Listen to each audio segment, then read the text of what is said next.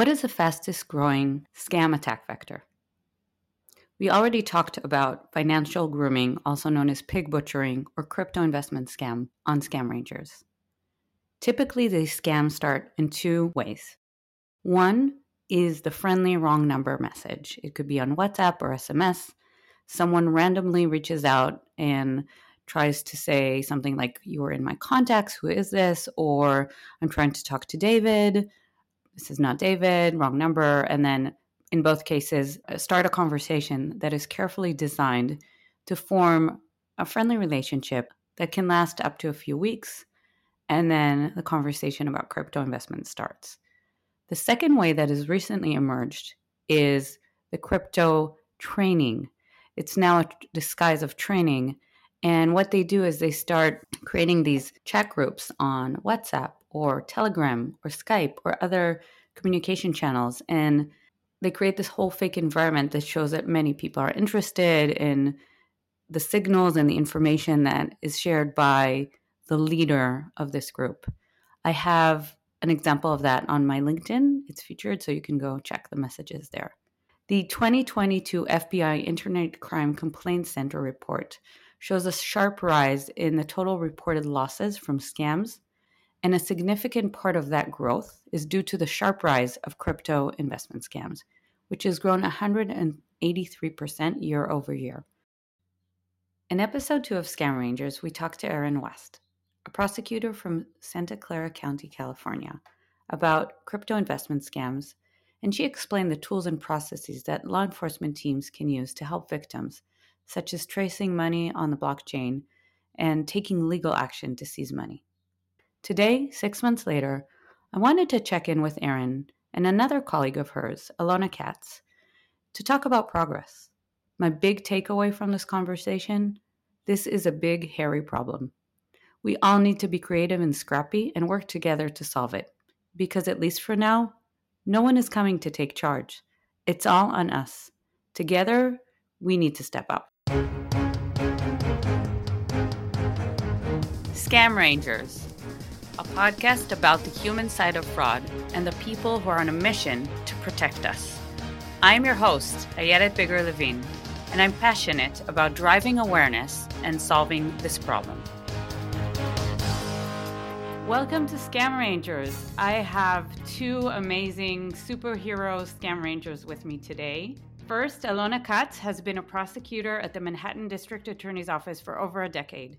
She currently serves as Deputy Bureau Chief of Cybercrime and Identity Theft. Prior to becoming a prosecutor, Alona worked as an investigator for New York City and State.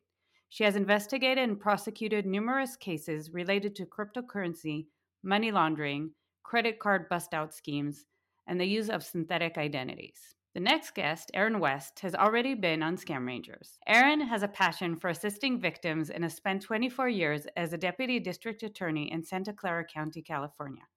She is a nationally recognized expert and frequent speaker about the investigation and prosecution of cryptocurrency crimes. Erin currently focuses on educating state and local law enforcement about how to investigate pig butchering cases and how to seize cryptocurrency from international bad actors. Welcome to the podcast, Erin and Alona. It's so great to have you here. Thank you. It's really nice to be back.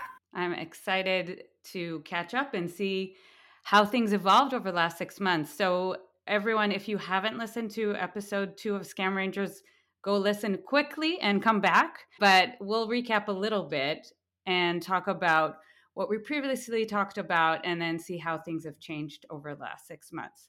So we previously talked about the emergence of financial grooming, which is really named pig butchering. And that's the original name that the scammers gave this type of threat, which is luring victims into cryptocurrency investments. And these are not real cryptocurrency investments. These are fake ones, stealing their money and really squeezing each and every penny that they have out of their pocket.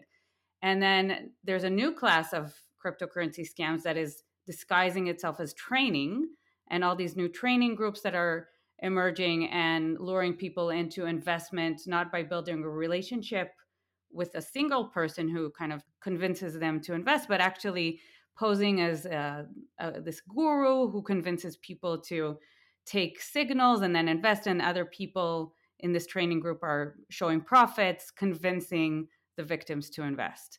So all that is happening. And Erin, you have been working with different agencies to understand, first of all, the problem, what's going on, and you shared what you've seen. Alona, tell us a little bit from your perspective. What are you seeing in terms of the size of the problem, the types of victims in New York, in Manhattan? Yeah. So first of all, thank you for having me on the podcast. I was a fan, from the beginning when I saw that you led off the podcast with having Erin West and Kathy Stokes as some of your first guests, because they're both, very victim centric. So I knew that this was going to be my kind of podcast. And so Erin and I always marvel when we get together and talk, because we always wind up saying we're seeing the exact same thing. We always call it like the East Coast, West Coast. So everything that Erin has been publicly describing about the rise of pig butchering scams and the victims and the financial and emotional devastation, we are seeing all of that on the East Coast as well. And in that 6-month period from when you first launched the podcast, it has not stopped. It has just increased, and we are keeping our heads above water the best that we can to try to respond to our victims in a timely manner, whether that's actually being able to recover stolen funds for them or simply be able to give them some type of closure and information about what actually happened and what actually happened to their money. So they're not just left with being told there's nothing we can do. They're being told we did everything we could, but some things are just out of our hands and out of our control. Right. And so, Erin, when we talked last, you shared, I think it was the first days or the initial days of, okay, we have a process, we know what to do now, so let's spread the word. So can you recap what happened since then? I know you started educating other agencies and other GOs in the US about, first of all, about the crypto scams, but also about the tools and processes and legal actions that could be taken to seize the money. What happened since then? I think it was really exciting to see that there were pockets of people all over the United States doing this type of work too. So Manhattan does a great job at this. Queens does a great job at this.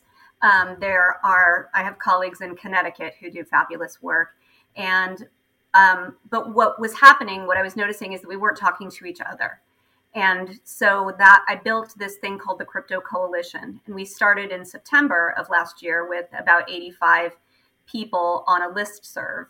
And then the listserv has grown, and we're about to have our 1,000th member of local, Wow. state, federal, and international law enforcement doing this type of work. And it's really built a fabulous community where we can share experiences, because React had a great start at this, but we weren't the only ones doing it. There were not tons, but there were others who were doing great work too. And we were all able to benefit from each other. And I think we've built great relationships where oftentimes I feel very alone in my office because nobody else is doing this work. But in this group, I found all my peers that are doing this work and facing the same issues. So I think together we've educated each other. And as part of the Crypto Coalition, I have a webinar every 3 weeks, and I have guests on there who educate us about, people from Binance that talk about how to work with Binance, people from Coinbase that show us how to read their records, other prosecutors and investigators nationwide who show us how the work they're doing. So it's been, I think, a really helpful community that's built on each other. That's amazing. And I think one thing that you mentioned when we talked last week in preparation for this session was that there are still kind of lone rangers out there who are the single person in their community, if it's law enforcement or legal teams. And first of all, I guess the question is how do they learn? How does the information get to them? What are the resources that they have? And what would you recommend to them to create that broader circle and broader support around them so they're not alone? I definitely recommend joining the coalition, and that's easy to do. You just email me, and I'm sure you'll put my email in the show notes. But I'm also on LinkedIn, and I use that as a way to communicate with people. But I think there are a lot of opportunities out there for people who do feel like the Lone Ranger, and one of the best ones is Secret Service operates the National Computer Forensics Institute, where they have a 1-week class on digital currency. And then when investigators go there, that's completely covered by the Secret Service. It's at no cost to their agency. And they come home with not only a great education, but also a tool. TRM sponsors them for a year to use their tool. So there are opportunities out there to get free education and to learn, and then the community supports you beyond that. That's really great. And I think, and definitely we'll put all the information in the show notes. And of course, reaching out to you and learning more about how to get resources. So one of the things that we talked about is and curious to see if that has changed over time, the targets for these types of scams and for cryptocurrency investments, because crypto is kind of more advanced. So advanced in terms of technology, in terms of concepts. I think if we look at the population, the elderly, they're used to cash and credit card over time, and kind of cryptocurrency is the next step there. How susceptible are they in really taking part in these scams and technically getting their money into cryptocurrency exchanges? Is it just elderly, or do you see other populations targeted? So maybe, Alona, we can start with you and tell us what you're seeing from your perspective. Yeah, a large number of the victims that I've spoken to in New York have been members of our older population. And I know that there's a wide age group that gets hit by these. I think when our older population gets hit, they tend to get hit very hard because they will be more likely to have a retirement account and savings than someone, who is in the early 20s. So I've noticed that when I've spoken to that segment of the population, there's a particular level of devastation and a sense that like they won't have the time necessarily to make that money back. They're not in the position to return to the workforce, and recoup. I was very delighted, though. The other month I did a presentation at a senior center in New York. And when I kind of polled the room about who had gotten like a solicitation of this kind on a phone or through WhatsApp, everybody raised their hand, but every single person in that room also knew that it was a scam and shut them down. And like I made everyone in the room like applaud for themselves. And they had there was like an email through a bank or a warning in a store or their kid talking to them and saying, don't trust this. Somehow it had seeped into their lives to be on the alert for these type of scams. So I was really, really like delighted to hear that the messaging is coming through, but it does sometimes feel like, for every person who is getting the message, there's, 10 other victims out there that we haven't reached yet. So yes, so the older and senior population in New York has been a large part of the work that we're doing. And what are you seeing in Santa Clara County, Erin, from a population age perspective? What we're seeing is sort of running the gamut between all age groups. One of our first victims was in his 30s. We see a lot of people in their 50s, but we definitely do see our senior population as well. So yeah, I would say it runs the gamut. And I think what's important for these victims to hear is that it is a very sophisticated group of people that fall victim to these scams, and that they should give themselves some grace and some understanding that they are part of a highly manipulative, well-plotted fraud that really bright people fall into, and that they're not alone. There are neighbors that have fallen for this too. And so I think that there's such a stigma about reporting and people feeling really badly about themselves, that I wish we could lift that a bit, because I know it would benefit everybody to have more reports so that we could understand how massive this problem is. And one of the things that we also talked about is help. And one is alleviating the shame, But another thing is kind of noticing, having family members notice behaviors that are a little different. And people, it's kind of, it's sad to say, but it's kind of like when someone is having an affair, they suddenly act differently. They hide their phone. Um, Alona, you had a story about someone who fell for a scam. And in hindsight, their family realized that there were behaviors. Yeah, this was a close friend who actually reached out to me because he knew I was in this line of work, and he they had unfortunately realized that one of his parents had, been manipulated into sending a large amount of money abroad. And I said, "Have you ever heard of the expression pig butchering?" And he said, "What's that?" And I basically like kind of explained, the months long like grooming process and the escalation of, deposits, and usually how things kind of reach this boiling point when the victim wants to make a withdrawal and they can't make a withdrawal, so then they start, squeezing out just a little bit more, under the guise of, you're paying a taxes or recovery fee. And my friend was like, "You just described my parents' behavior over the course of like 6 months, like their kind of addiction to the messaging app on the cell phone, running out to the drugstore to buy, just one more gift card, going to the bank."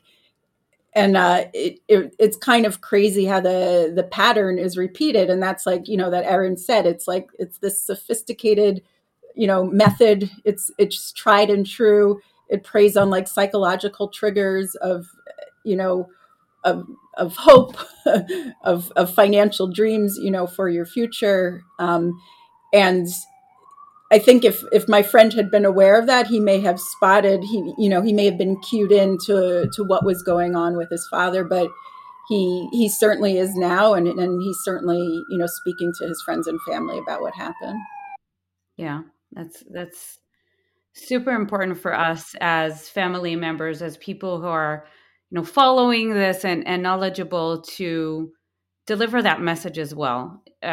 One is, yes, it can happen to anyone, and two is take care of your community. Like, we volunteer to do many things to help, with food pantries and other things. This is part of that social care to our community. And speaking of that, Erin, so one thing that has emerged over the last few months is Operation Shamrock. So I would love for you to share that with us. Tell us why, what, the how of, and how people can join, of course, as well. Sure. I became more and more frustrated on behalf of victims because, like Alona said, like it has not slowed down at all, and it's more. The number of victims continue to rise, and so I felt like I needed, at least for I needed to come up with a plan of ideas of ways to fight this beast that didn't involve arresting kingpins, because I didn't think that was within my capability. But what I could do is I could educate, I could seize, I could disrupt. Those were the things that I thought were in my skill set and that I had the ability to do. So I started with the education piece of just talking about it all the time, talking on LinkedIn, talking, accepting any opportunity to really talk about what this problem is. And for education, I see that piece of the Operation Shamrock as, not only educating law enforcement, educating potential victims, and then educating actual victims and their families that this is a scam. Because, we were talking about a lot of times the victims don't realize they're in a scam, despite the pleas of their children to tell them that they are. And then the second leaf was seize, because that was something that my office had some good fortune with. We were able to get to some of the victims' funds and recover them. And that really struck a chord with me, because I felt as though it was an opportunity to have, like Alona said, victims feel heard and have them get some sort of closure to what they had experienced. Even if they weren't able to get money back, they felt like we had exhausted our what we could do. And then the last piece is disrupt. I think that we have some fantastic opportunities in a lot of really creative ways to disrupt this massive beast on the other side of the ocean that is continuing to spread. And those are, working with social media to disrupt the on-ramps, working with the social media that's allowing these predators to be on their sites, and looking at how we can disrupt their access to domains, working with GoDaddy and Namecheap and other domain providers to see how we can quickly limit the ability of them to own all these domains. So there's just a lot of, as well as just their general infrastructure. I know that there's somebody turned off the power to one of the sites in Myanmar over the last week, and that's a great disruption too. So I think what I do want to say about Operation Shamrock is, like, it's available to everyone. It's like, whatever you want to do that you find disruptive, or providing education, or providing a means of seizure, like, please do it and call it Operation Shamrock. We are all in this together. This is a massive, massive deal. And this isn't just my thing. This is all of our things. So that, to me, is what Operation Shamrock is about. So tell me a little bit from a orchestration perspective, operationally, because I definitely think, these three pillars are they work really well together, and they complement each other. How is it run? Who's participating today? How can people get in touch and contribute if they are in the industry and have the ability to contribute? I'm so glad you asked. So I had a great idea, right? And then running a great idea is also another project in itself, of figuring out how to run this. And so I've started to work with some great partners who are helping me get it organized, who have better access to banking industry, who might be able to assist with that.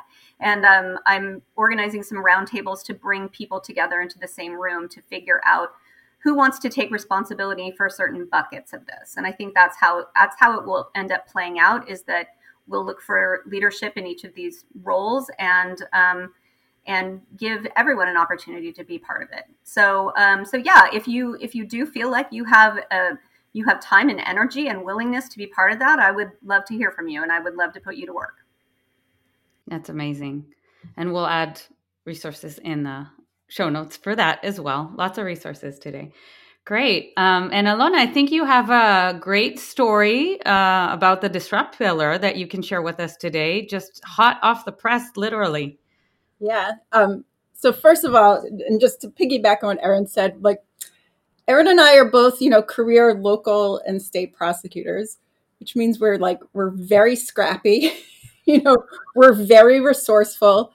We're used to being told, no, that's not in your jurisdiction. No, you can't do this. No, we don't have a federal budget for that. You don't have that resource.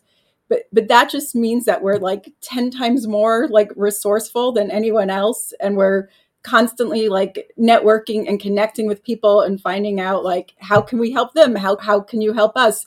What can we do from our, little stronghold in our state to actually make a difference? So I love local and state, prosecutors and law enforcement, because I think we really know how to get a lot done with very little. So in that model of disruption, one of the Shamrock pillars, there's been a lot of talk about fraudulent cryptocurrency asset recovery services. And it's sometimes called a double victimization scam. So a lot of victims who may have fallen prey to one of these pig butchering scams may not think that they can get help from their local law enforcement, or their local law enforcement just isn't equipped to help them. So they turn to, just Googling or looking online, and there are sites, entities, and companies saying, we'll provide the service, pay us up front, and kind of prey on and cultivate this hope in the victims that, we can get, your money or some of your money back, but obviously asking for payment in return. The people controlling these sites, there are certain things that may be outside the control or scope of local law enforcement. But in this particular case, we had a press release today that pursuant to a search warrant, the website for one of those entities known as Coin Dispute Network was effectively seized by the Manhattan DA's office and taken offline. So if you go to that website now, Coin Dispute Network, you'll see like a splash page from the Manhattan DA's office, which we hope will get, the word out to victims or people who thought they were legitimate customers of that website. So that was us embracing the disrupt model. What can we do to get the word out as quickly as possible, to impact as many victims as possible, to cut off the flow of people sending more money into this entity, which the investigation is ongoing, but we believe that they were, offering a fraudulent recovery service. And it was just kind of a way to get creative with what law enforcement can do. In these types of cases, traditional law enforcement, thinks the case concludes with, with an arrest and you're taken to court and you're before a judge and you litigate it. And we can't always do that when things are, online or virtual or all in crypto. But I really, really encourage people to get creative about what they can do and what may be in their control through DNS services or internet registrars. There's kind of a framework, a structure supporting a lot of these fraudulent entities, and we can, chip away and dismantle it a little. So I just have to give props to my investigative team who led that, the lead ADA, Virginia Wen, our amazing cryptocurrency analyst, Kelly Kenny, and investigators, Greg Dunleavy and Ethan Zubkoff. We had an amazing team that just worked as fast as possible because they knew every day that victims' money was at stake. So that's amazing. And I always say that recovery scammers are the scum of the earth because not only has someone gone through a scam, lost a lot of money, potentially all their money, as often the case with pig butchering scams, it's now trying to take even more money because these services cost money. And I guess my question is, are there any legitimate recovery services out there, or is it just law enforcement? I mean, the legitimate recovery services are going to be upfront with you, and they're going to let you know that to ultimately recover something, you're going to have to go to law enforcement. So for me, a legitimate service would maybe take you on as a client and work with you and maybe more have time, time to talk to you, but say immediately report this, to law enforcement or IC3 as well. They're going to be upfront about their capabilities and their restrictions. And when it comes to seizing cryptocurrency, I think there is a legal aspect involved there. So it will have to be the authorities, right? Yes. To my knowledge, the exchanges that work with us to return seized crypto are only going to be responsive to a search warrant or order that's issued by law enforcement. I'm not aware of any of those exchanges returning money based on a private corporation at all. They wouldn't do that. So anybody who's leading you in that direction is misleading you. Wow. Well, amazing news. And I hope we'll see more of these success stories coming out. And as you said, being resourceful and being creative.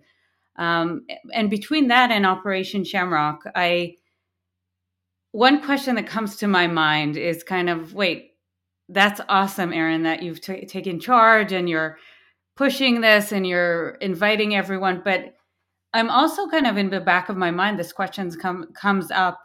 Who's in charge? Who's supposed to be in charge of our safety and security? Who's the person who has the organization that has that authority on a federal level to say, or even on a state level to say, this is a big problem. The level of crime is almost surpassing physical crime. And, as a taxpayer who's paying both federal and local taxes, I want to ask, who should be in charge? What agency or organization or institute is supposed to be taking care of me, and where are they? I think that's a valid question. I think that you have a lot of victims who are going to be listening to this who feel the same way. And this particular crime of pig butchering doesn't fall easily into any bucket. And it has resistance in a number of ways. Number one, it's physically a great distance from us. And so we don't have the ability to go over there and knock on doors and get evidence. And so that's a tricky piece of it. Secondly, it involves international governments and international lack of governments and organized crime, and so that falls. That's not a local issue. That's a federal issue, and federal issue needs to put pressure on there. I mean, quite honestly, I think that this is an issue that needs to rise to the top of federal government in terms of the major problem that it is. I saw a article from Interpol this morning that talked about how entrenched this is and how it's growing. And we've really only seen the Southeast Asia piece of it, but I know that it is taking hold in Africa and Middle East. And I think that it can no longer be overlooked by the highest levels of our government. It's a major, major problem that's way over my head, but it's way over Alona's head, but we're not going to look away because these are our victims who are calling us and are crying and are threatening suicide. So we're a piece of it, and we're not going away because we care about our people. So we're doing the best in the way Alona says it, in the scrappiest way we know how, and we're going to keep doing it. But yeah, I think it's a major international crisis. And just think about the millions of dollars that were hard-earned money by U.S. citizens that are leaving the U.S. and how that will impact our systems, our welfare, social security. Generations. For generations, for sure. Yeah, I think if everybody just like understood the magnitude of like the entirety of the contents of retirement accounts and bank accounts that are just like flowing out of US citizens, like their minds would just be blown. Like I know Erin sometimes feels that way. You just want to shout and be like, this is crazy, what's going on. Law enforcement, traditionally, we don't always play together that well or share that well historically. But I think with tackling these scams and crypto stuff, I've seen a real collaboration and unity that I haven't seen before when I've worked, in street crimes and on other areas, because I think there's this sense of like, we're all in this together and our victims are spread out like across the country. And, if we help each other, we're kind of helping everyone. So that is something that is very heartening and encouraging to me when I sometimes feel like it's overwhelming. How are we going to tackle this? I do feel like I'm part of a crypto law enforcement community.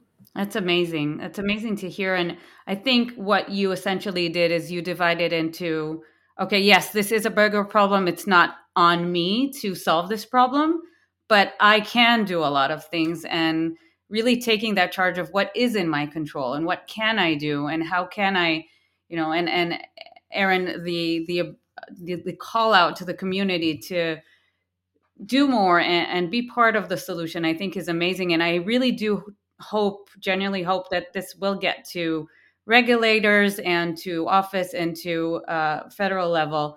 One of the things that you mentioned in our earlier conversations was the challenges that you had in terms of the legal system and what is in there to support you from a regulatory or from the law and that perspective on the state level. And I'm curious, what are your thoughts there and what could change easily to help and support you to execute quicker? I think we're both like, oh gosh, so many things. It's so tricky. I think what's happening for me, and then I'll happily defer to Alona, is that we are trying to fit new crimes into old laws, and so they're not set up for that. And so it's the absolute need to be innovative and not. There are a million reasons why what we're doing doesn't fit the old laws, but we have to figure out ways to work within our system to get assistance to our victims. And so I feel like we're always trying to sort of finagle and stay within the rule of law, but still get our victims back what they deserve. I think one of the major problems we face is that we're not going to be able to file a criminal complaint in a lot of these cases, but we still want to take legal action against the assets that we're seizing. We want to be able to have a judge make decisions about those assets, knowing that there won't be a criminal case brought in Santa Clara County. And I think that's a tricky place to be. Yeah, I think you put it great, Erin. The new crimes and old law that was drafted before cryptocurrency was even conceived. I think something that would be really helpful for local law enforcement and prosecutors is having some type of definition of a cryptocurrency transaction or digital asset, which I know is still being litigated like as we speak, but something that can be put into our laws so that we won't have to worry about litigating that definition and whether the crime we're investigating is covered by the law down the line, knowing that we're supported by the statute before we wade into a case, if we get to that point. So I know, Erin, like you testified about it. I know they have pending legislation in Connecticut. I'd like to push New York along that course as well. And it has to be for each on the state level for each and every state, right? Is there any collaboration as part of the crypto coalition to say, here are the things that we could potentially push to expedite the changes? Honestly, like I feel like there are so many great ideas. Like, yeah, there should be a legislation group in the crypto coalition, 100%. And it's all bandwidth issues. I think we are. I can speak for myself. I am stretched so thin trying to. I have so many ideas and and only so many hours in a day. And so, I would love to see someone take up the legislation piece of this because I think it's super valid and really important. Yeah. And speaking of that, one of the things that really strike me as interesting and also maybe need to be revisited is how do law enforcement and your agencies also the legal system define success, right? It's traditionally been finding a criminal, prosecuting a criminal, and putting them away. That's not the case in these crimes and seeking justice for victims as much as we can. How are things there, and how does that impact your ability to actually execute and get budget, right? So because I'm sure both of you are asked, okay, how many people did you put away behind bars? Not too many. So tell me a little bit about that. Well, considering that just a number of years ago, a victim could have called up, the police department here and reported like some type of pig butchering or related scheme. And they would have been told, oh, that's civil, or there's nothing we can do, or, oh, no, that's crypto. The feds do that. And that would be the end of the case. Considering that now, if they were to reach out to my office, they would get a call back or a meeting from a trained investigator and a cryptocurrency analyst, and we would be immediately, triaging the flow of funds to see what we recovered. That's just like an internal win that we've come so far, so quickly. Like it was only a couple of years ago that I was at like my first crypto conference, like writing, what is Bitcoin, down. So sometimes I think we're very hard on ourselves, but if we look at how much progress we've made, that's a win on its own. And then, yes, I think Erin and I probably had the job of educating, our executives and our bosses that this is going to be a different type of crime and a different type of approach and a different type of outcome, and that. And it's not going to look the way like a traditional criminal enforcement matter would work. That was a learning curve, for me too, because I just kept thinking, but where's the person who did this?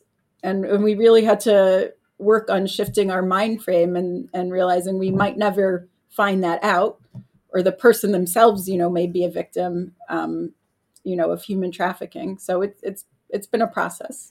And I think we're both grateful for the leadership that's allowing us to do this. We understand that we are forging a new path here, and it's not a path that's easily quantifiable. And I'm grateful for my DA, who understands that this is a longer road. And Jeff Rosen has been super supportive of allowing us the time and the time away from traditional work to talk about it and to educate about it. And I'm just really grateful for that opportunity, because right, we haven't put anyone in jail this year from React, but what we have done is we've made a lot of victims feel really heard and really given them good feelings about the community that they live in and that they are heard.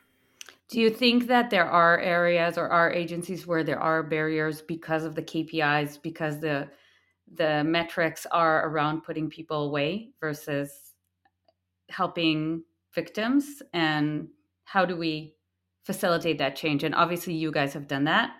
And I love how you are grateful for the opportunity.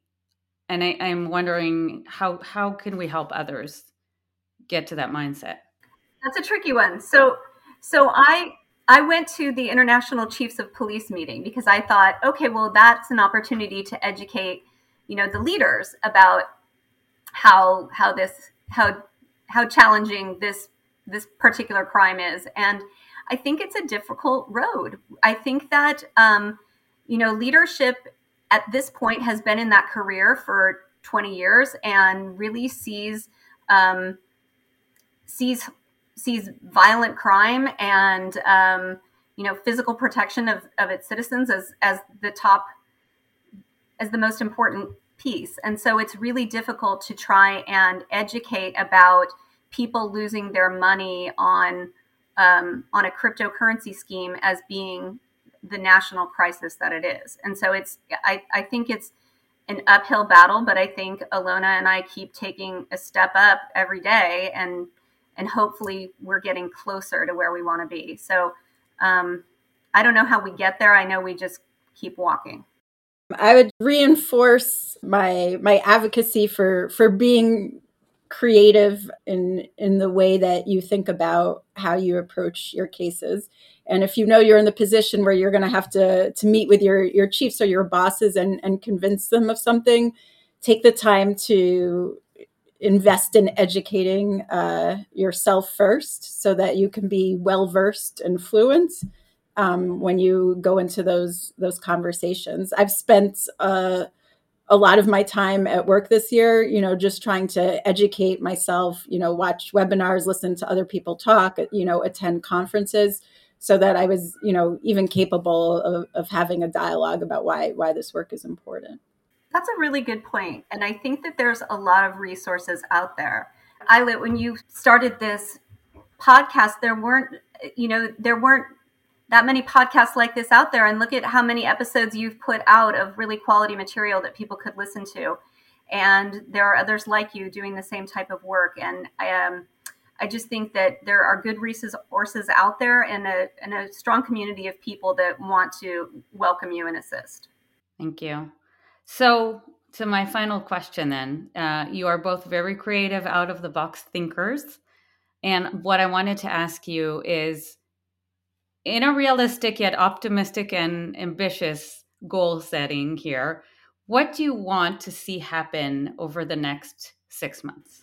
Are you going to have us back in 6 months and we're going to revisit this? You're going to play this clip for us? Absolutely, 100%. I have lots of goals. I would love to see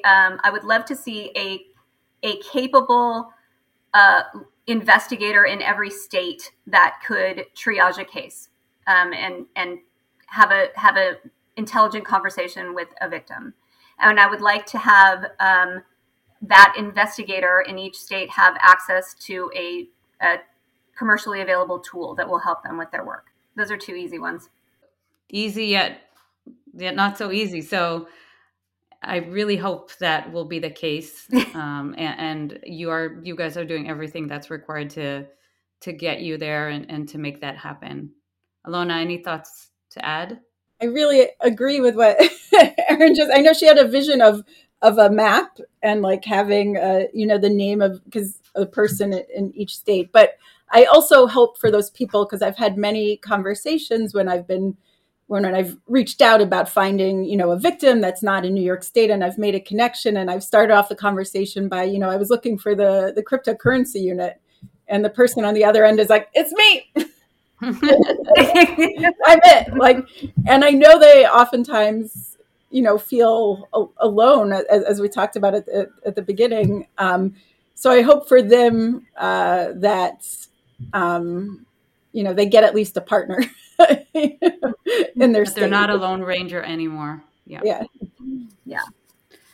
Yeah. And I would add to that, taking that to the federal level, or the state level, that funds are shifted even more to support victims of these crimes and to investigate, because I just had a conversation. It's much easier to commit these virtual crimes, and it's safer for the cyber criminals. It could be executed out of state, but not in all cases. There are also many local such scams. So the ability for us to investigate, to know how to deal with what's coming. We didn't talk about deep fakes and generative AI and how that's used.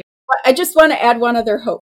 Getting the tools, the cost of the tools can be very prohibitive. And I would love, there are so many grant opportunities like for law enforcement out there. And I would love to see more grant opportunities, specifically maybe from the federal government, maybe, from elsewhere, so that local law enforcement can get the funding that they need to get these tools to empower them.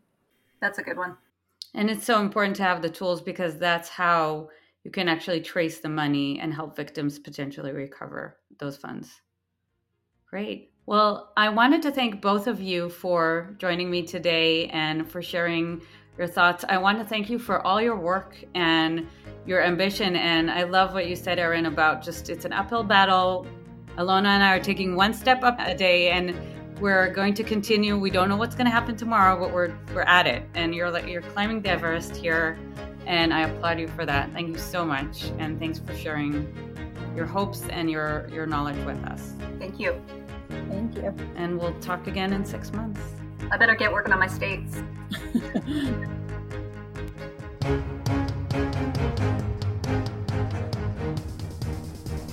I hope you enjoyed this episode. If you ever receive a weird message and want to see if it's a scam or not, go visit scamranger.ai and verify the message. You'll be able to see the level of risk and also what to do next to verify.